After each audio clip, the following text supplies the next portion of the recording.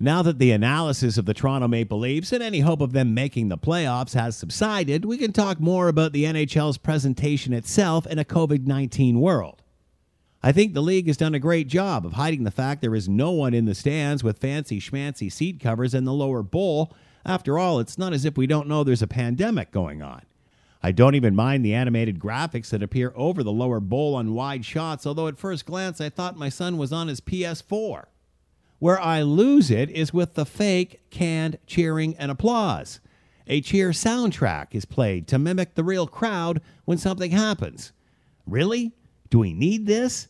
It's like I'm watching a 70s sitcom and Fonzie has just crashed into some garbage cans.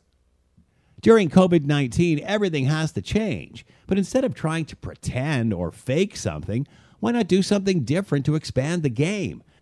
Why not just let them play and mic the rink's ambience, even if it is only just the players yelling at each other?